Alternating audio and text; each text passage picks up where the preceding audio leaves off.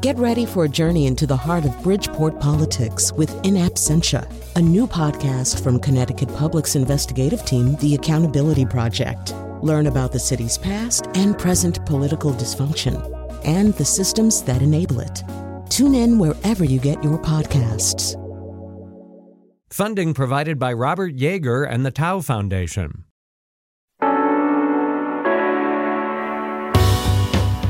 This is Where We Live on Connecticut Public Radio. I'm Lucy Nalpathanchil, broadcasting remotely. Living in a pandemic is challenging, but what's it like living with a chronic disease in a pandemic? Today we focus on Americans who have diabetes. Nationwide, that's 1 in 10, according to the CDC. 1 in 3 Americans are pre-diabetic. We find out more about what that means and ways to treat and prevent the disease. It's not as simple as saying, fix your diet or lose weight. There are different types of diabetes and multiple factors that contribute to the disease.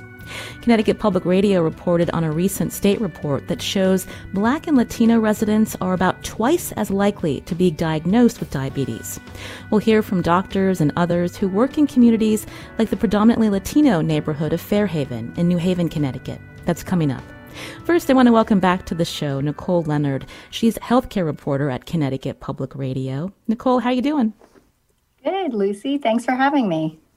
So as I mentioned, Nicole, we're going to spend the hour talking about diabetes, but I wanted to first start with a story you did recently, looking at the experiences of some diabetics in the pandemic, and you profiled a Connecticut resident, Tom Dykes. Tell us about him. Yeah, Tom was diagnosed with type 1 diabetes at 7 years old. And so he's now over 30 years old. So he's been living most of his life with type 1 diabetes, which is a specific kind of diabetes. And he's become an advocate with the group Connecticut Insulin for All in helping change the way that, accessibility and affordability to managing something like type 1 diabetes.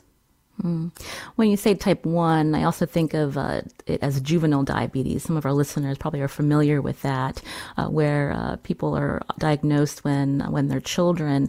And so he's been living with this for 32 years now. What has it been like in the pandemic for him to treat his disease?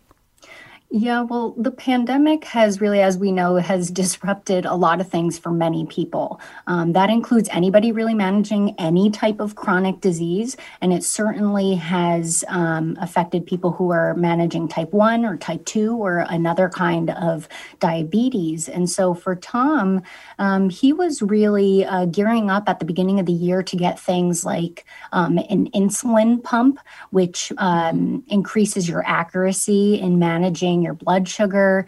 He had some other doctor's appointments lined up to really take care of his healthcare. And of course, a lot of that was delayed and some appointments were canceled and he hasn't gotten his pump yet. And of course, he's among a population in Connecticut that is struggling with employment right now because we're seeing very high rates because of the pandemic.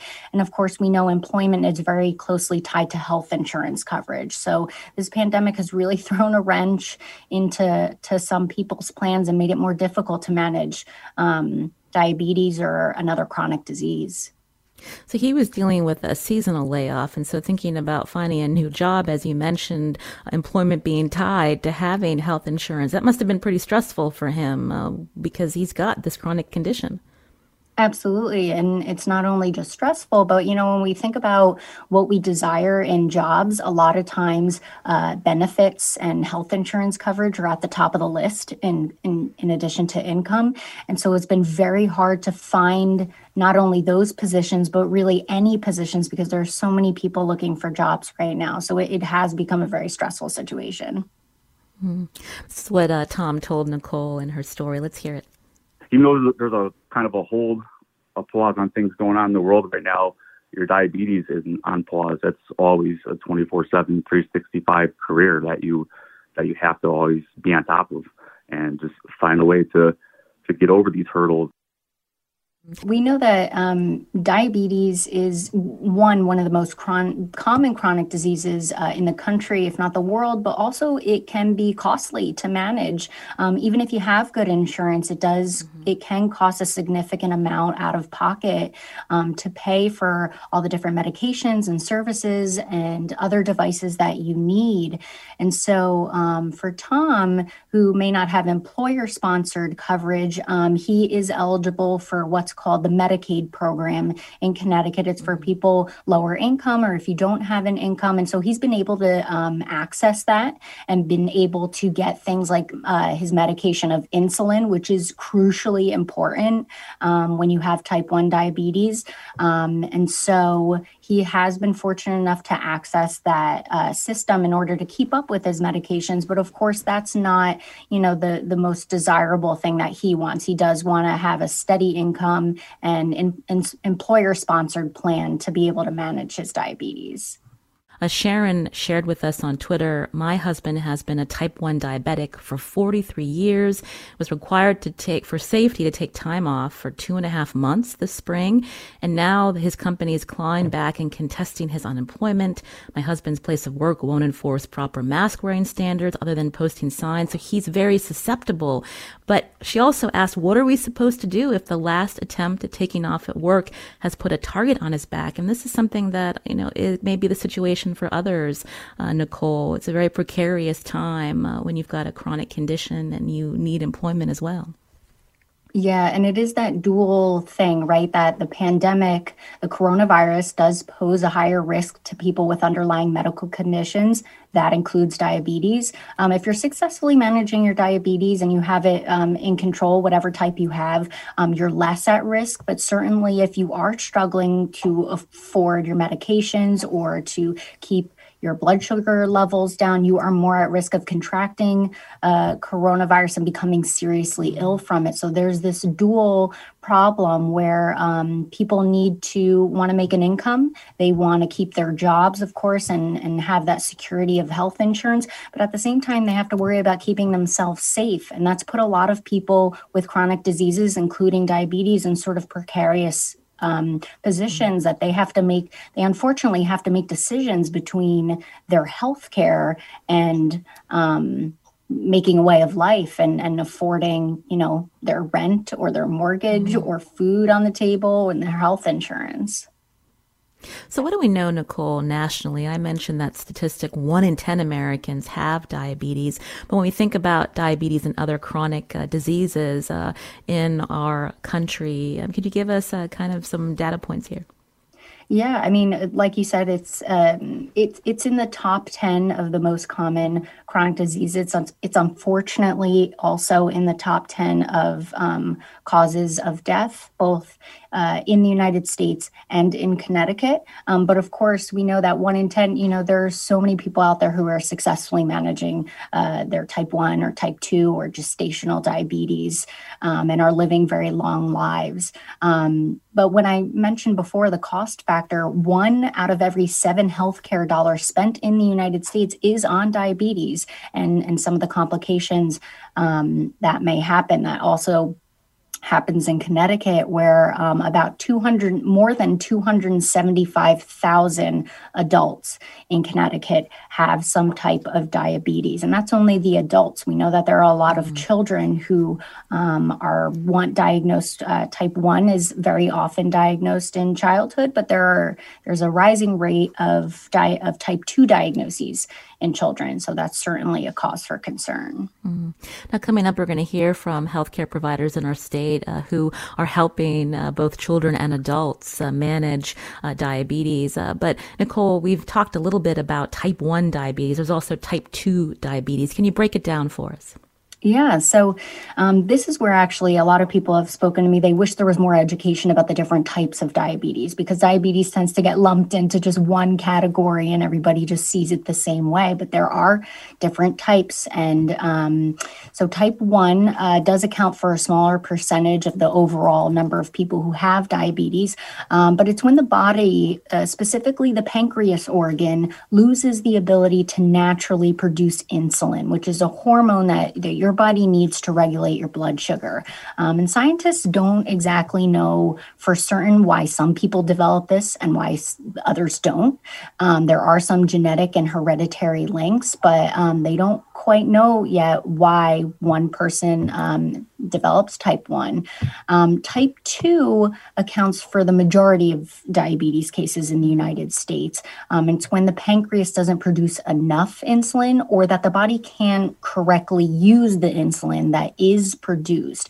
And so that type 2 does have some genetic and hereditary factors, but it also, obesity is very largely linked to type 2. There are also some environmental factors and certainly socioeconomic factors that play into why somebody could be more at risk for developing type 2. And each of those types have different treatment plans and different things that people need to do to manage their diabetes. And a third one that also is a smaller percentage, but it does happen, is gestational diabetes, which happens to women in pregnancy. And gestational diabetes often goes away after the pregnancy is over. It certainly makes the pregnancy more high risk, but sometimes it doesn't go away. And then you realize that that person may actually have type 2 diabetes.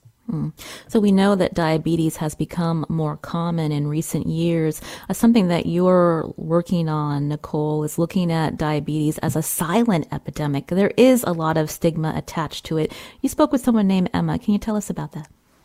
Yeah, Emma Heslin she's a 22-year-old, very new. She just became a registered nurse. But Emma was diagnosed with type 1 diabetes in adolescence, so about a month before her 16th birthday. Her and her mom didn't really know anything about diabetes. They knew what it was more generally, but they didn't know the different types. They didn't really know what to expect.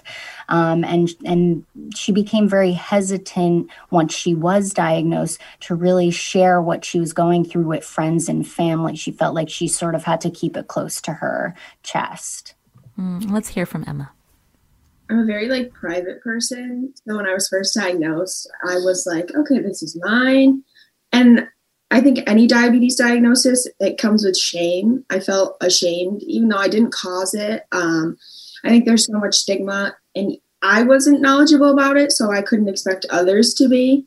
So I kind of hid it, just did my thing. And so, Nicole, we think about how stigma impacts a patient's mental health, but when you have a disease like diabetes, stigma, does that impact how someone manages their diabetes? And that can be dangerous to their health as well. Yeah, I think I've spoken to a couple of folks where, especially if you're thinking about it in something, you just heard from Emma, right? She felt ashamed that she was diagnosed with type 1 diabetes. And sometimes you do hear that from people, whether they're diagnosed with type 1 or type 2, and they become less likely to, share their experiences with their family and friends. They may be more hesitant to access some really supportive services. There are a lot of really great support groups. Of course, some of them have changed now because of the pandemic, but there are things that people can become involved in to find other people who are going through the same thing they are, and to sort of find a support network. But, if you feel like this is something that you may even be in denial of, it's really hard to get to that point where you can succeed and thrive in your diagnosis. And there are, Lucy, there are many people who are succeeding and have found those support networks and have found sort of their voice and advocacy after their diagnosis. And unfortunately, that doesn't happen to everyone right away. Because of the stigma, did you find it hard to find individuals here in our state, Nicole, that would want to talk to you because they had type 2 diabetes? And what did you find out when you reached out to them? Yeah, I actually did. I had a bit of a tough time finding people to talk about their type 2 diabetes. And I think because, it is closely tied to obesity, and certainly we have this culture that really shames people for obesity, when we know that obesity is caused by so many other things. It has genetic links. There are socioeconomic factors as to why somebody may become obese or have excess weight. And so, it turns into this blame game. People will either blame themselves, or we have so many people blaming each other. And that's just, that really weighs on people, especially if they have type 1, to be hesitant to say, yes, I have this, because they fear that, what will other people think of me? Or, will I get blamed for this? And so it was more difficult to find people with type 2 diabetes. But Lucy, I know that so many of us know wonderful people who have type 2 diabetes, and, our friends or families or neighbors. And, I know that they have really good things to say about, what their experiences have been, and probably can help other people in terms of, more support. But in order for that to happen, I think communities have to give more support, right? All the rest of us need to show that we have more support for people with type 1 or type 2 diabetes. This is Where We Live on Connecticut Public Radio. I'm Lucy Nalpathanchel. With me today is WNPR healthcare reporter Nicole Leonard as we talk about diabetes, a chronic health disease that affects 1 in 10 Americans. Are you one of them? Find us on Facebook and Twitter at Where We Live.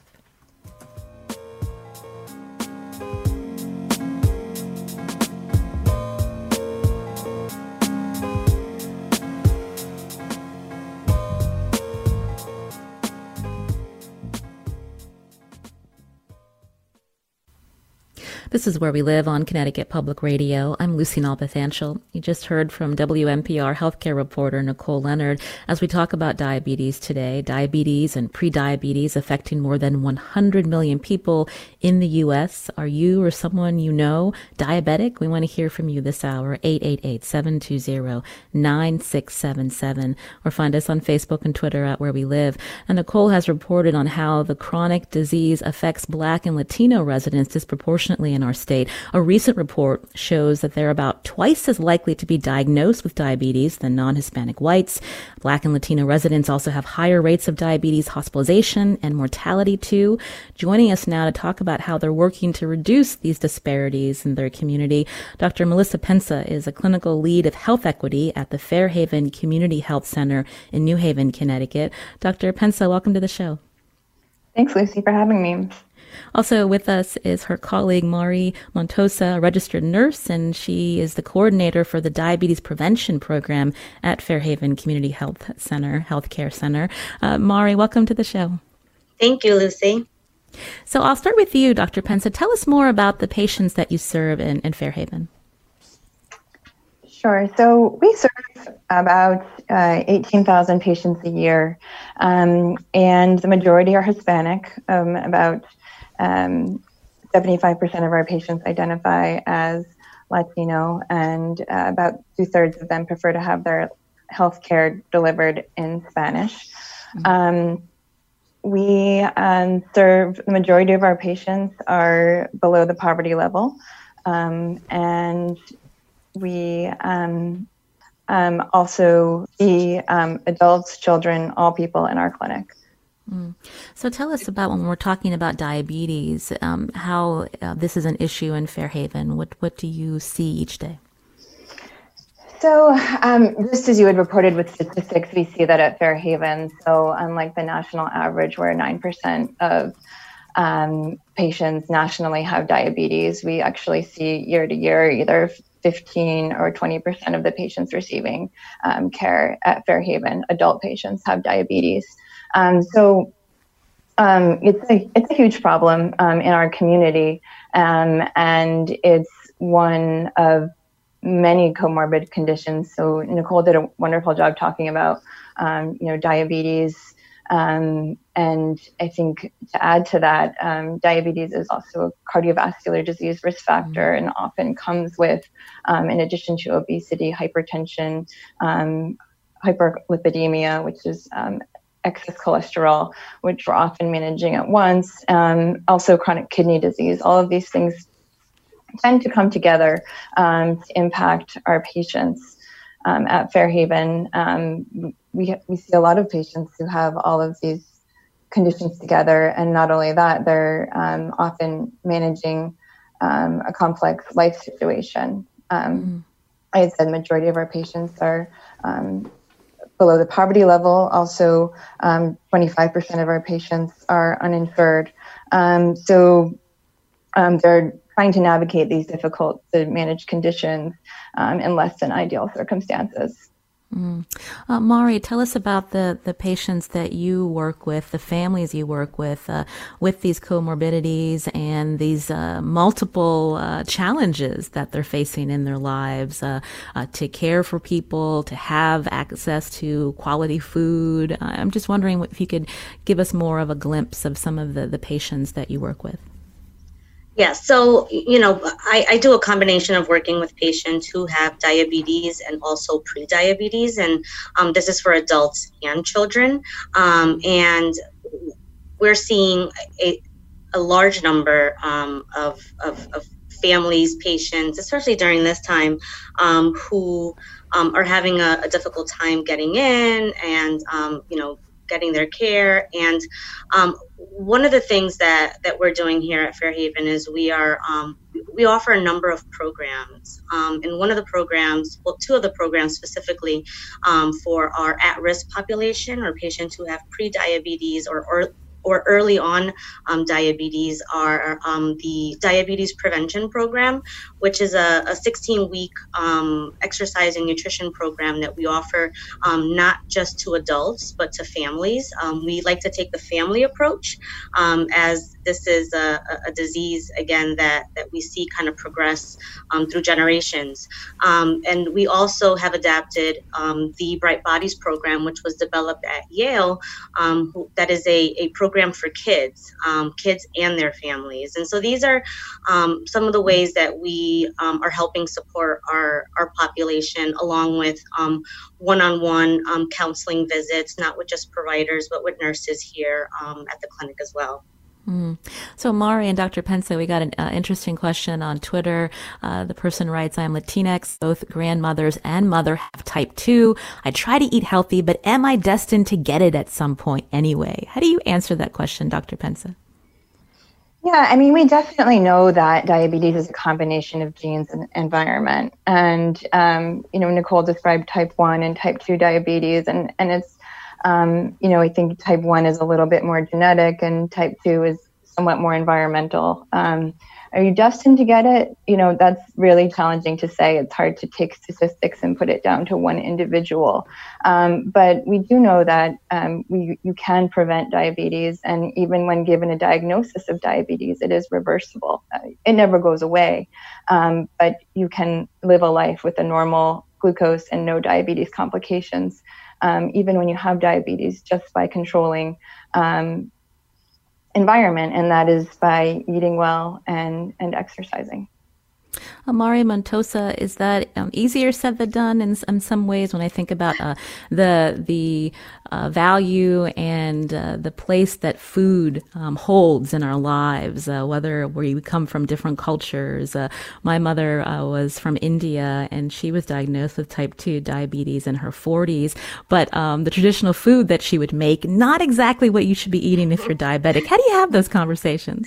Yeah, those are hard conversations to have. I think we all have our that food or those foods that we love to eat, and kind of one of our approach. It's not that you can't eat those things. It's all about eating in moderation, and how you can change what you eat just a little bit, just to make it a little healthier. And so it is hard to have conversations, and how do you introduce new foods? And some people are more open to it than others. And I think that it just takes, sometimes it just takes a little bit of time. And again, one of the things with our programs are that, they're groups, and there are other people who are going through the same thing, and that support. And sometimes it just takes a little bit of time. But it's all about portion control. It's probably what's the most important in talking to individuals, especially who love love to eat. I love to eat. Especially starchy food. Yes. Mari, when I think about Fairhaven, again, this is a neighborhood in one of our cities, New Haven, Connecticut. We hear so often about food deserts and not having access, certain neighborhoods not having access to good quality food. Income can be an issue. Why is it that it's so easy to buy cheap junk food? But if you really want to eat well, the way our food system is set up in this country, it's expensive at times. And so I'm wondering if you can talk more about, linking people to ways to get good quality food.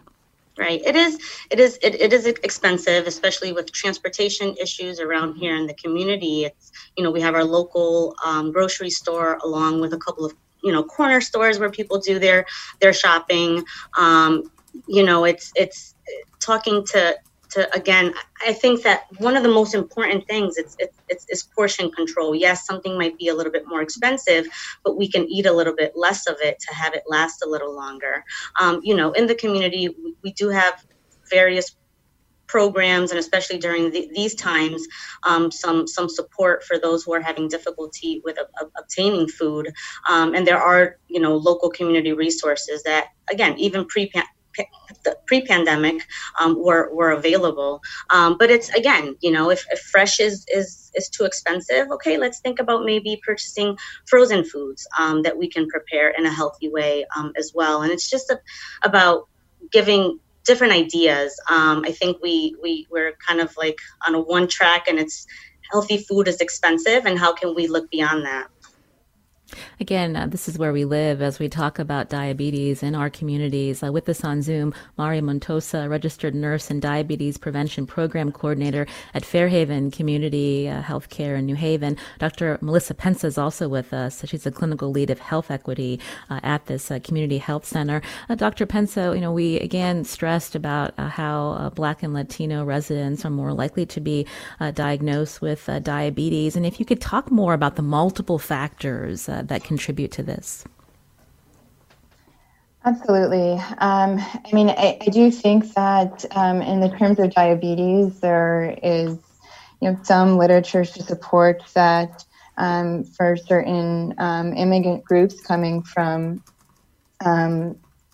Central and South America, that there is a potential hereditary component. But I think the majority of the disparities we see in diabetes is more likely due to the impacts of race and racism, and that, minority groups often are in the lower socioeconomic status, don't have the same opportunities to education or the same opportunities to live a healthy life. And really what health equity is when everyone has the same opportunity to live a healthy life. And our patients here at Fairhaven, as you mentioned, we are a food desert. We don't have as many safe places where people feel comfortable exercising. And especially during this pandemic, people are scared to leave their home environment. People are scared for a variety of reasons, but we've seen it more in the pandemic that people really are following the rules, which is great. We want that for COVID, but it does make it more challenging for people who have diabetes and you need to be exercising regularly. Mm-hmm. I wanted to go back to Nicole Leonard, who is the Connecticut Public Radio healthcare reporter. The same question that I asked Dr. Pensa about what we know about diabetes affecting minorities at a higher rate. You also did some reporting out of Hartford and how health clinics are working with the Black residents who have this chronic disease. Nicole, what can you tell us? Yeah, and particularly at one of the community health centers in Hartford, Wheeler Health Clinic, where 80% of their patient population identifies as either Black or Latino, and majority are Black. They talk about, as Dr. Pensa just mentioned, race and racism do play a part. We have a history in this country where there's been all the way back hundreds of years of medical maltreatment and, illegal experimentation on on people who are African American and Black. And so, when you jump to all of these years later, some of that hasn't gone away. There is systemic racism in our country in the healthcare system. There are things that generations have passed down this knowledge where it sometimes actually makes people hesitant to even access the healthcare system because they're afraid, and rightly so, that they're not going to be treated correctly or the same, or they're not going to get the healthcare that they need, or that they're certainly not going to get something that's going to help them but hurt them. And so overcoming some of those things is what there's a lot of community health workers in cities and across the state that work very closely with community groups to try and rebuild those bridges and ensure, reassure people that, they do need to access the healthcare system to manage something like diabetes, and that they will be taken care of. But that's easier said than done. I wanted to take a quick call before Dr. Pensa has to leave us. Debbie's calling in from Middlebury. Debbie, you're on the show. Hi, Lucy. Thanks for having this show. Can you hear me okay? Yep, go ahead, Debbie. Yes, thank you. I'm the Live Well Regional Coordinator at the Western Connecticut Area Agency on Aging in Waterbury. And we are one of 5 agencies on aging in the state that offers free Live Well with Diabetes workshops. These are for people with type 2 diabetes. In the past, they were done in person, but because of the pandemic, we're now doing them over the phone. So we have small groups of people between 4 and 6 with one trained leader, and all the materials are sent beforehand to the participants. And it's a self-management program. It's 6 weeks, just 1 hour a week. And we talk about what to eat, foot care, low and high blood sugar, tips for dealing with stress, how to set small and achievable goals. We do weekly action plans. And we'd encourage people to call their different agencies on aging in Connecticut. They're in Bridgeport, Norwich, North Haven, Hartford, and Waterbury to learn more about these free workshops and to sign up for one. It's a great way to connect. Also, at least in Waterbury, they're offered in both English and Spanish. Well, thank you, Debbie, for those great resources for our listeners. And we'll be sure to link to some of those active aging organizations to get those, especially those phone workshops during COVID. I wanted to go back to Mari Montosa. Tell us about how some of your programming quickly has changed in this pandemic. Right. So previously, they were in person in our local middle school. So now we are offering it via Zoom, and also offering a free exercise app where we can also track the exercise that they are doing. And the classes are and have always been done bilingual in Spanish and in English.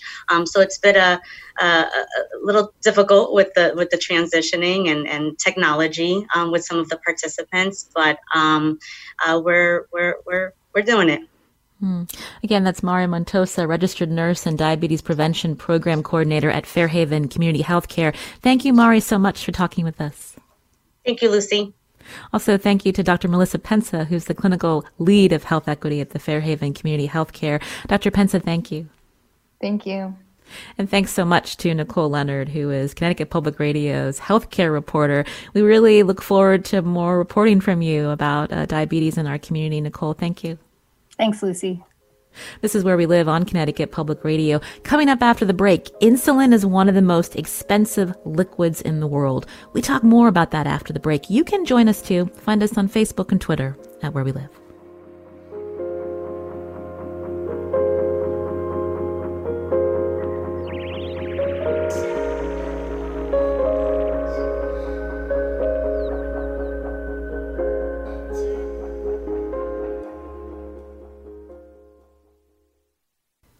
This is Where We Live on Connecticut Public Radio. I'm Lucy Nalpathanchel. We're talking about diabetes this hour. Adam tweeted, type 1 diabetic for 9 years, no family history. The first few months of the pandemic were hard, but just recently had my best 3-month period in 8 years. Adam writes, if I didn't have Medicaid, I probably wouldn't be writing this right now. A continuous glucose monitor and insulin pump has been a lifesaver for him, literally. Now, my next guest is a pediatric endocrinologist who understands diabetes on a personal level. That's because she was diagnosed with type 1 or juvenile diabetes when she was just 6 years old. Dr. Laura Nally is a physician at Yale Pediatric Diabetes Center. Dr. Nally, welcome to the show. Thank you for having me. So I mentioned a little earlier about insulin being so expensive. And so for someone who is diabetic and you help patients with diabetes, how expensive per month is insulin? Well, the price of insulin has skyrocketed over the years. Basically, in 1996, insulin only cost $21 per vial, and that same insulin has increased to cost $250 to $400 per vial today. Just to give you some perspective, someone could require anywhere from 2 vials per month to 5 or 6 vials per month of insulin to live. So it's definitely become an issue. And we actually know that research studies have shown that it only costs about $6 to produce a vial of insulin. So the cost has really gotten out of control. When we think about how expensive it is and the fact that so many people are struggling, especially with income, do you find a lot of diabetics like Tom, who we heard about earlier, when they find that they're out of work, rationing becomes common, and how problematic that is when we think about treating diabetes on a daily basis? Yeah, so I see primarily children with diabetes, but as many of their parents have lost their jobs, they've struggled with how to afford their medications and where to get their medications. So when someone has lost their job during the pandemic, if they lose access to health insurance, it makes it very difficult for them to figure out how to get insulin because the cost is prohibitive. I don't know anyone who can just afford to pay for it out of pocket.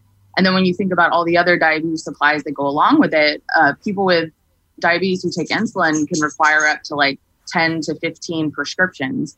And each of those costs money. So if you have an interruption in your health insurance, it can be devastating for a family. And we can see them making choices between paying for insulin and paying for food or their rent or, rationing all sorts of things that they really need to survive. So there are 3 drug manufacturers that really command the market for producing insulin. And tell us more about, just the efforts to control insulin costs. We know it's been a conversation nationally, and I think there's a law that will help Connecticut residents, hopefully in the near future.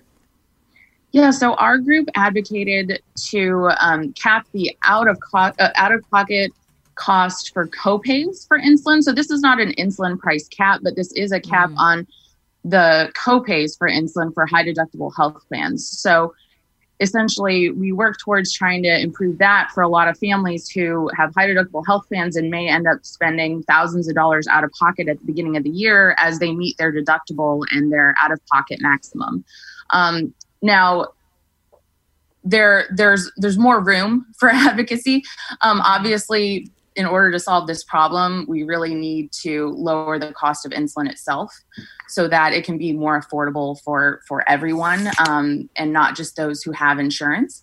And so there has been a lot of advocacy done. We're working on trying to get those who don't have insurance to be able to access insulin without having to pay the full cost of insulin. There are certain programs available right now, like 340B, that will help the uninsured be able to obtain insulin for a low cost. However, those are some of the manufacturers are actually pulling out of the 340B program, making it more difficult for people to access these programs and get insulin affordably.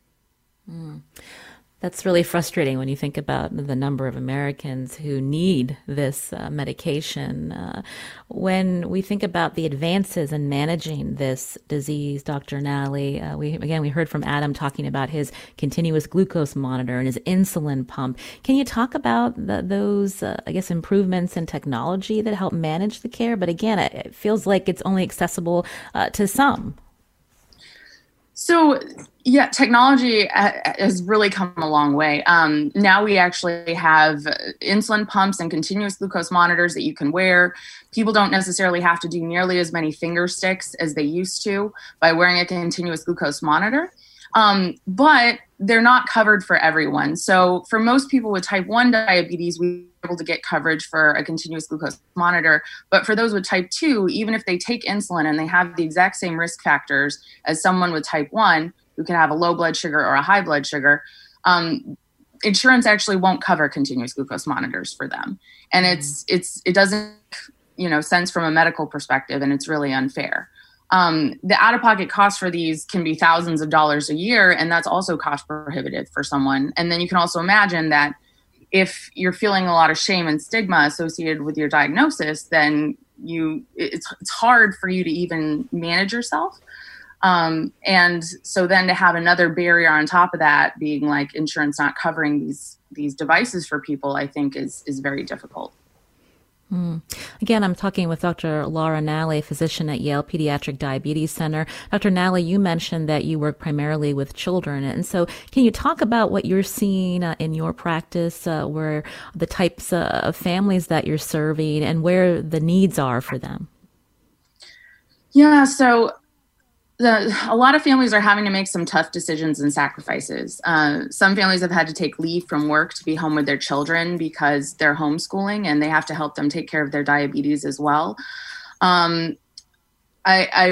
We also know that that 1 in 4 people have rationed insulin due to cost, and that's a scary statistic. And I can only imagine that it's getting worse with the pandemic as people have lost their jobs. And I know that a lot of people are definitely struggling with being able to call the insurance company, try to get all of these medications and devices covered for their children, which can take a lot of time as well. So the time commitment to obtain these diabetes supplies has really gotten out of control. And I'm hearing a lot from families that, especially during the pandemic, the wait times are longer, and their pump supplies and CGM supplies are sometimes getting delayed, meaning that they're having gaps in their care and they have to resort to managing their diabetes a different way that maybe they haven't done so in a really long time. So it can definitely be stressful. So what can be done locally to help these families, Dr. Nally? I mean, we so often look to our federal delegation to work on these issues, but I'm wondering from your perspective, what you would like to see. I would love for families to join in on advocacy. I think that I'm a part of one organization, T1 International, and I really think that joining an advocacy group can help connect families with legislators who can help create legislation, just like we did this past year, that will help them. Basically, we just need to know what are the needs in the community and how can we help people, and then we can bring those needs directly to the people who can make a difference. So I think getting involved in advocacy is a great way to try to make a difference and help not only your own family, but the other families in the state of Connecticut who might not be able to share their experiences. We talked earlier about the high cost of insulin, the fact that, some of the technology that helps with managing the disease is not accessible to everyone. And I was thinking if, something happens to one of your devices and you're diabetic, and I think you'd mentioned this, it takes a long time to even get a replacement. And does insurance cover it? Yeah, so replacements are tricky. So when you wear a continuous glucose monitor, essentially it's taped on your skin. And you can imagine if you sweat too much or maybe you bump into something, it could potentially fall off. But insurance does not give you extras. You basically have just enough to get through your month. So if something happens, which it does often, you end up having to call the manufacturer themselves to try to get a replacement.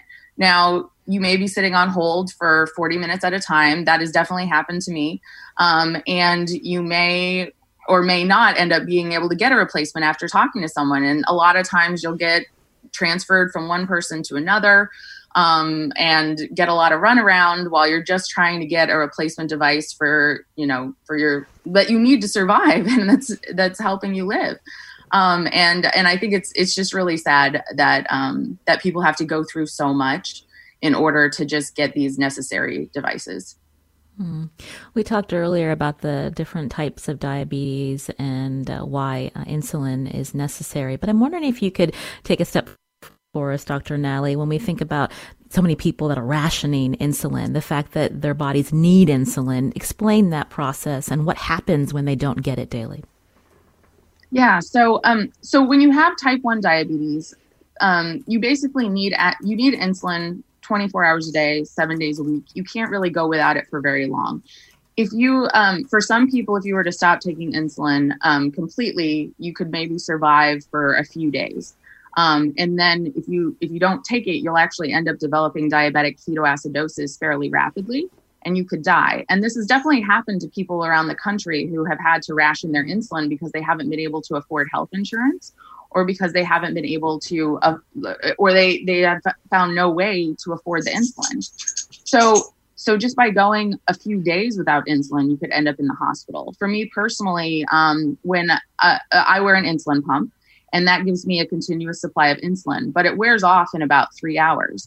So when my insulin pump has malfunctioned, by the 3 hours later, I've actually been in the bathroom throwing up and no longer able to take care of myself, and basically on the verge of going to the emergency room. So this isn't the type of disease that you can go a week without your medication and still be okay.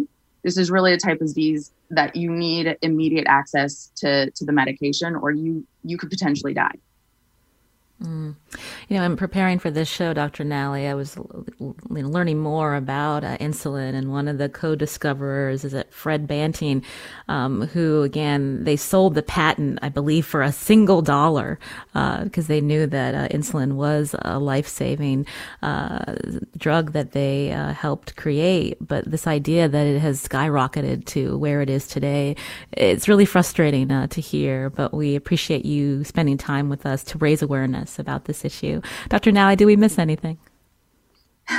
No, I think we covered a lot. Thank you so much for having me. Dr. Laura Nally, again, is a physician at Yale Pediatric Diabetes Center. Dr. Nally, we appreciate your time. Today's show was produced by Tess Terrible. Our tech producer is Kat Pastor. I'm Lucy Nalpathanchel. Thanks for listening.